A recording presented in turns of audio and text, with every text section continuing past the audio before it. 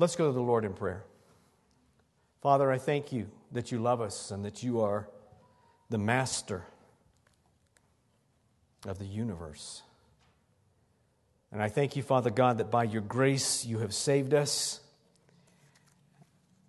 And it amazes me that you love us so much, even with all of our stuff. Thank you, Father God, for sending your Son. Holy Spirit, stir us up that we would never lose that excitement of knowing that our God loves us and cares for us. Speak to us from your word. Transform us into the people you would want us to be. And I thank you, Father God, that you will speak the words, and these would not be words of mine. In Christ's name, amen. We're continuing our study, Foundations of the Gospel, from the book of Genesis. And today's message covers a very lengthy portion of Scripture. And because of the constraints of time, we won't be going through verse by verse. That would take months. The covenant we've seen in these studies had to go through Isaac. So it was initially given to Abraham, then it had to go through Isaac, and then it has to continue through Isaac's son. And if you remember, Isaac marries Rebekah, and she conceives, and she's carrying twins. And she prays about what was going on inside of her, and God answers. Genesis 25, verse 23, "And the Lord said to her, 2 nations are in your womb, and 2 peoples from within you shall be divided. The one shall be stronger than the other. The older shall serve the younger." So before the 2 boys are born, God has made a selection. This is important. God chooses which son will be the chosen one. He chooses the younger one. The accepted practice was for the older son to receive the blessing, but God chose the younger son to continue the covenant. Verse 24, "When her days to give birth were completed, behold, there were twins in her womb. The first came out red, all his body like a hairy cloak, so they called his name Esau. Afterward, his brother came out with his hand holding Esau's heel, so his name was called Jacob. Isaac was 60 years old when she bore them. When the boys grew up, Esau was a skillful hunter, a man of the field, while Jacob was a quiet man dwelling in the tents. Isaac loved Esau because he ate of his game, but Rebekah loved Jacob. Once, when Jacob was cooking stew, Esau came in from the field, and he was exhausted. And Esau said to Jacob, 'Let me eat some of that red stew, for I'm exhausted.' Therefore his name was called Edom. Jacob said, 'Sell me your birthright now.' Esau said, 'I'm about to die. Of what use is a birthright to me?' Jacob said, 'Swear to me now.' So he swore to him and sold his birthright to Jacob. Then Jacob gave Esau bread and lentil stew, and he ate and drank and rose and went his way. Thus Esau despised his birthright." In this culture, at this time in history, selling your birthright was actually a legally accepted practice. And in that culture, if you sold your birthright, it was recognized legally. God already knew Esau would rebel against him. God knew. He knew that Esau was going to have a history of rebelling. He despised his birthright, but that was just one of many rebellious choices. For example, in Genesis 26, we find in verse 34, Esau was 40 years old, and he took Judith, the daughter of Beeri, the Hittite, to be his wife, and Basemath, the daughter of Elon, the Hittite. And they made life bitter for Isaac and Rebekah. So Esau goes and he marries Hittite women. This was against God's plan, and it created problems in the family. Eventually, Esau would take a 3rd wife from the family of Ishmael. if you follow the history of Esau, later, the lineage goes, and so you just follow that whole lineage of Esau's family. There's another great man. We call him great. It's Herod. Herod the Great. Well, what's significant about Herod the Great? He was the Herod that wanted to try to kill the infant Jesus in Bethlehem. Herod was an Idumean, and Idumea was originally Edom, and Esau's rebellious attitude continued then through his family line. So God saw all of this. He also saw that Edom would become a very mighty kingdom at one point. But then in AD 70, Edom was totally destroyed by the Romans. And it virtually disappeared from history. The story of Jacob and Esau is a familiar one, and it begins with God making this choice. The story of Esau and Jacob, I'll bet most of us have heard it. He wants to have this meal. Isaac wants to have this meal, and Esau, of course, is the favorite son of Dad. Rebekah overhears the request for a meal, and she formulates a plan for Jacob to receive the blessing. Jacob and his mom have this plan. So Jacob goes and gets some goats. His mom cooks them the way Isaac likes. Jacob puts on Esau's clothes and puts goat skin on his arms and hands. The meal is taken to Isaac. Jacob receives the blessing from Isaac. Genesis 27, verse 28. May God give you the dew of the heaven and the fatness of the earth and plenty of grain and wine. Let people serve you and nations bow down to you. Be Lord over your brothers, and may your mother's sons bow down to you. Cursed be everyone who curses you, and blessed be everyone who blesses you. Jacob receives this blessing from his dad. In that culture as well, once the blessing was given, it was binding. Isaac couldn't come back and go, "Oh, made a mistake. We'll redo that." That wasn't acceptable. It could not be changed. So Esau comes back from hunting, and he finds out what Rebekah and Jacob have done, and he's not happy. Genesis 27, verse 34. As soon as Esau heard the words of his father, he cried out with an exceedingly great and bitter cry and said to his father, "Bless me, even me also, my father." But he said, "Your brother came deceitfully and has taken away your blessing." Esau said, Is he not rightly named Jacob? For he has cheated me these 2 times. He took away my birthright, and behold, now he has taken away my blessing. Then he said, "Have you not reserved a blessing for me?" That's an interesting statement from Esau, because Esau was the one who despised it in the first place. Verse 37, Isaac answered and said to Esau, "Behold, I have made him lord over you and all his brothers. I have given him to him for servants, and with grain and wine I have sustained him. What then can I do for you, my son?" Esau said to his father, "Have you but one blessing, my father? Bless me, even me also, my father." And Esau lifted up his voice and wept. Then Isaac his father answered and said to him, "Behold, away from the fatness of the earth shall your dwelling be, and away from the dew of heaven on high. By your sword you shall live, and you shall serve your brother. But when you grow restless, you shall break his yoke from your neck." Now Esau hated Jacob because of the blessing with which his father had blessed him. And Esau said to himself, "The day of mourning for my father, the days of mourning for my father are approaching. Then I will kill my brother Jacob." So there's a lot of hatred over this whole thing. And because of that, Jacob's going to have to kind of get out of the way. Isaac knows that, and Isaac also knows that he needs to help his son select a wife. So Isaac tells Jacob to take a wife from Laban, and Laban was Rebekah's brother. Laban lived in Padam Aram, which is also known as Haran. So Jacob is on his way to Haran. And while he's on this journey, God communicates the covenant to Jacob.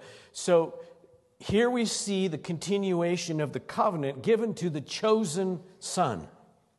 Genesis 28:11. And he came to a certain place and stayed there that night because the sun had set. Taking one of the stones of the place, he put it under his head and lay down in that place to sleep. And he dreamed, and behold, there was a ladder set up on the earth, and the top of it reached to heaven. And behold, the angels of God were ascending and descending on it. And behold, the Lord stood above it and said, I am the Lord, the God of Abraham your father, and the God of Isaac. The land on which you lie I will give to you and to your offspring. Your offspring shall be like the dust of the earth, and you shall spread abroad to the west and to the east and to the north and to the south.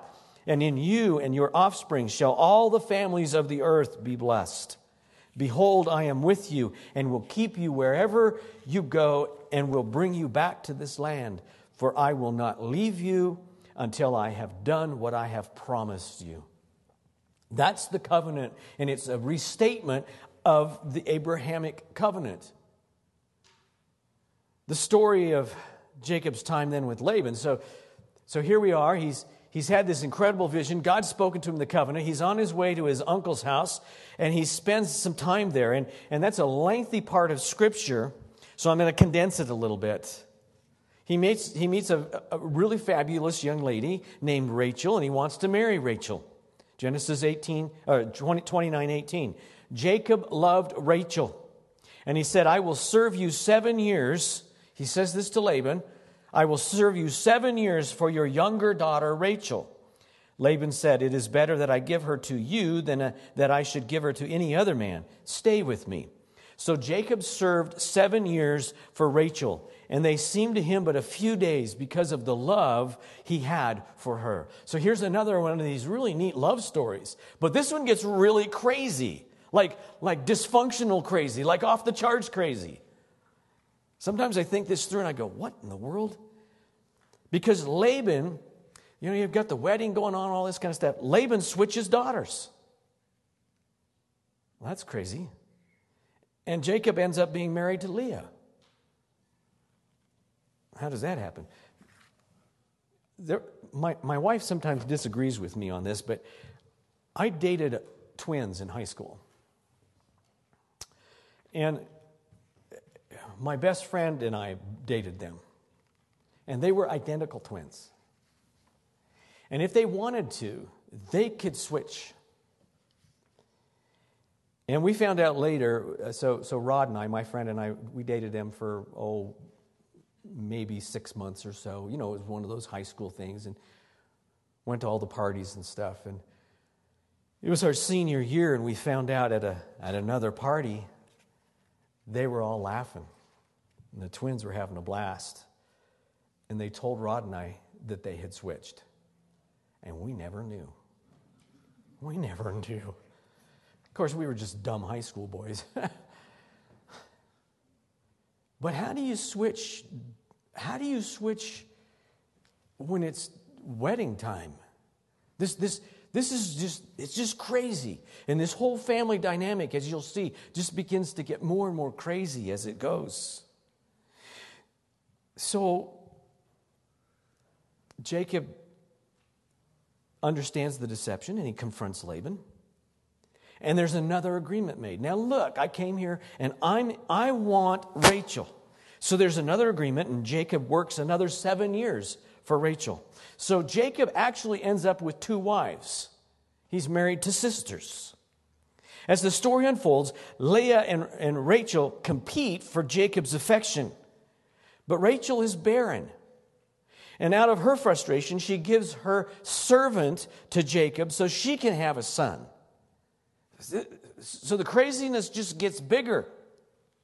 As this goes on, and there's this competition between these 2 women and their maids, and all this goes on, Jacob ends up with 12 sons. The last of those sons is Benjamin. And this is the beginning of a very dysfunctional family, obviously. Jacob has acquired great wealth while working for Laban. But he's also realizing, I got to get away from Uncle Laban because this isn't working out real good for me, and I really need to get back to Canaan. So he decides to leave. He also knows that if he leaves and he goes back to Canaan, he's going to have to face Esau. And Esau, last time they were together, said, I'm going to kill you. So he's fearful that Esau is going to kill him if he encounters his brother. He begins the journey, and he comes to the river called Jabbok.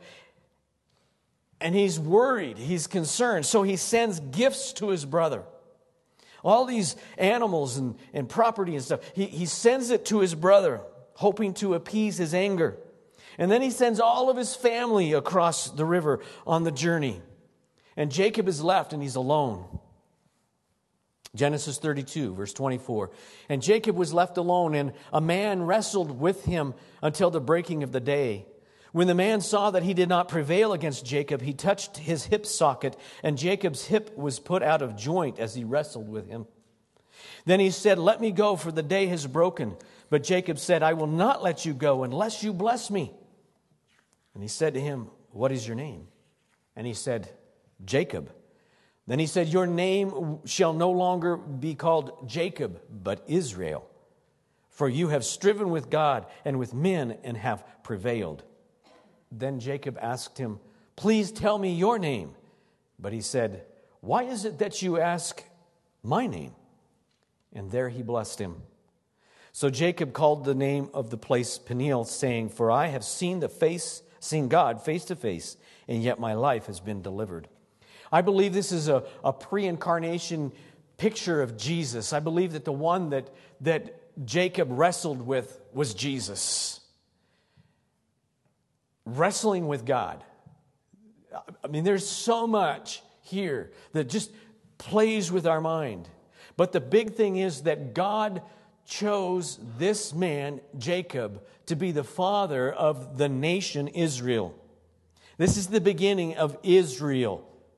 The people that God chose. This is the nation that He chose to produce the Messiah. This is also the family line, the nation that God chose to spread the good news of God's plan for redeeming humanity from the curse of sin. They were supposed to take this message of redemption to the world.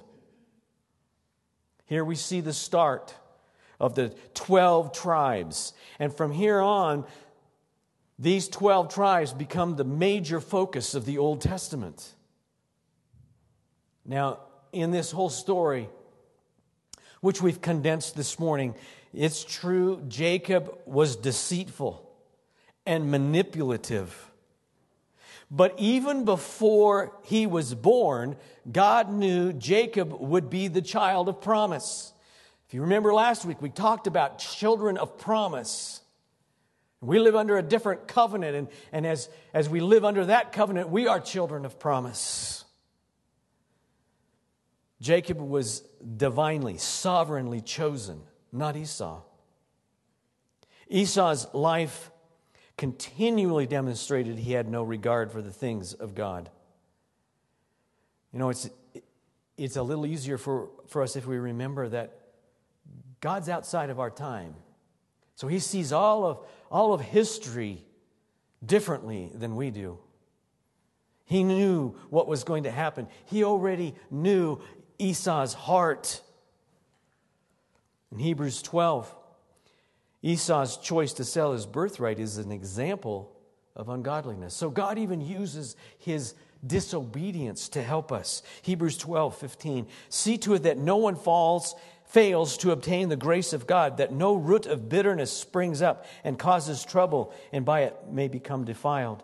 That no one is sexually immoral or unholy like Esau, who sold his birthright for a single meal. For you know that afterward, when he desired to inherit the blessing, he was rejected, for he found no chance to repent, though he sought it with tears. Esau sold his birthright. Esau rebelled against God. Jacob wasn't perfect either. But we've seen that in all the characters that we've looked at in this study. They're not perfect. They lied and they cheated and they did things that you just kind of go, what in the world were you thinking? But God's sovereign choice was for Jacob. In the New Testament, we see these twins used to teach God's idea of sovereign election. Now, whenever a pastor in most churches that preach the word says the word election, there are some people who go, "Don't talk about the election." It's one of those lightning rod statements. Election is a difficult concept, but it's biblical, so we got to deal with it. And actually, it glorifies God's sovereignty. Look at how Paul uses this in Romans chapter 9.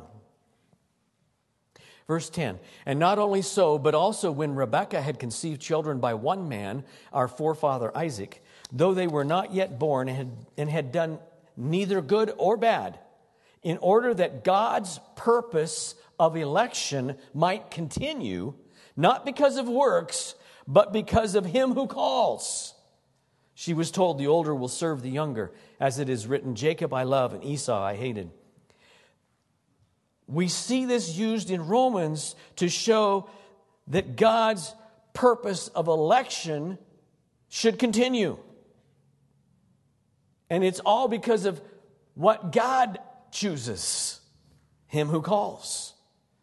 Now, this is a difficult place for a lot of people, especially verse 13. It's troubling. Jacob I loved, Esau I hated. We do not like to think of God as hating.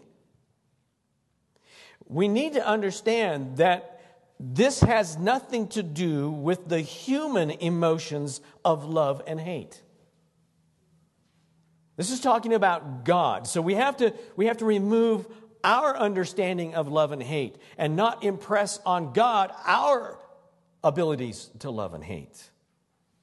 The Greek word that's translated hate there, actually it can mean to love less. So in English, it would be very difficult for us to be totally literal.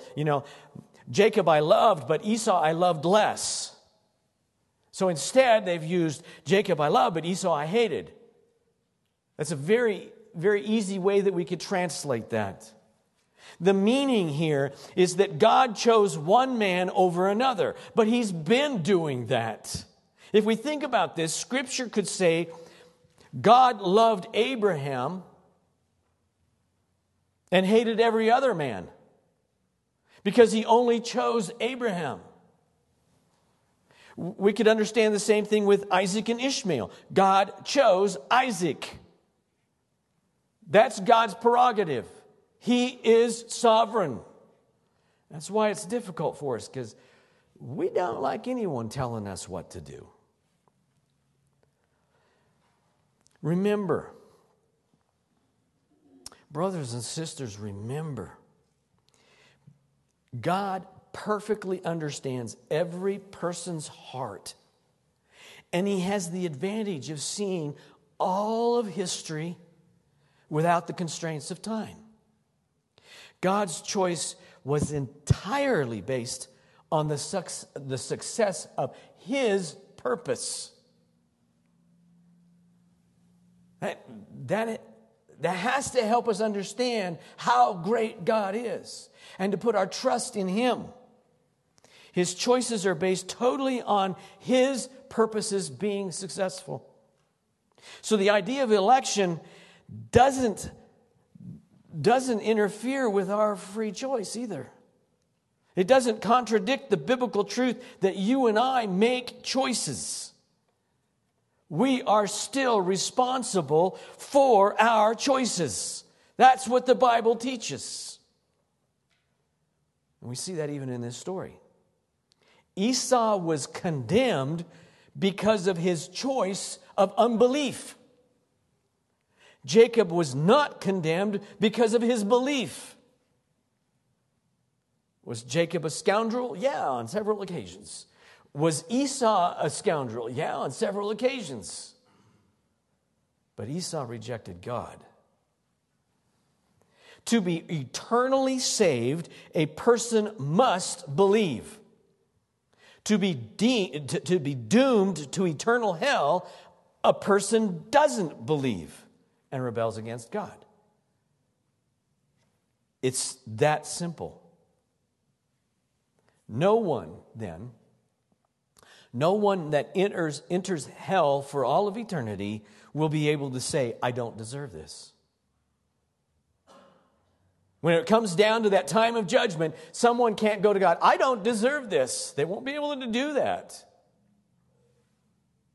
because they made the choice to reject God. Belief saves. Unbelief brings eternal judgment. We are held responsible for our belief or unbelief. But God's sovereignty, His election, remains foundationally in place. God's elect believe. The non-elect do not believe. Now, no one can understand this. Actually, this is one of those places where somebody comes to you and says, I understand how God's sovereignty and free will work. I understand that. I've got it down. They're lying or they're trying to sell you something. It's so difficult. It is hard for us to understand this with our finite mind. It's difficult. The truth is that God is sovereign and the election is there and it works, and at the exact same time, we are held responsible for our choices. It's difficult and it strains our finite minds sometimes to the breaking point.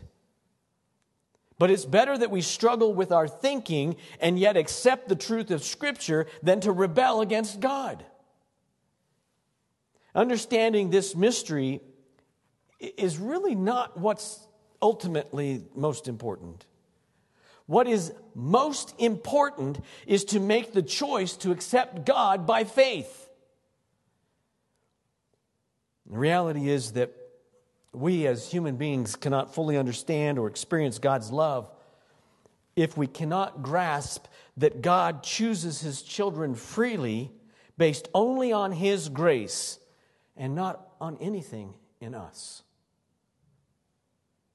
There is nothing that you or I can do or produce that will cause God to go, yeah, I see what you did. I love you.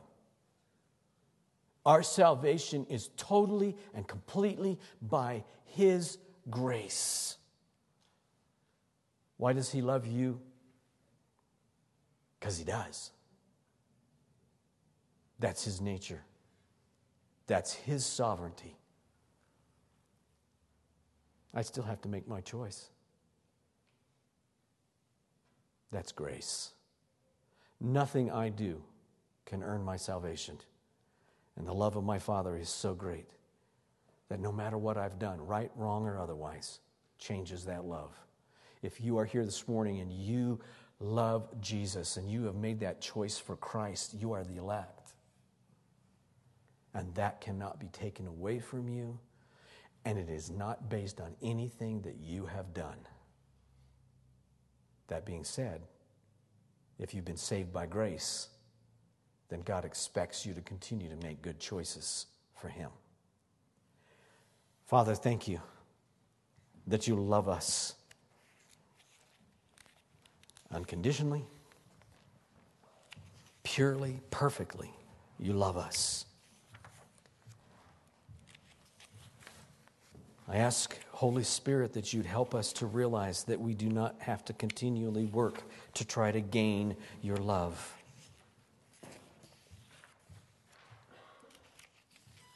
I thank you, Father, that because of the blood of Jesus, you see us as righteous. That you see us as the chosen ones, the people of promise.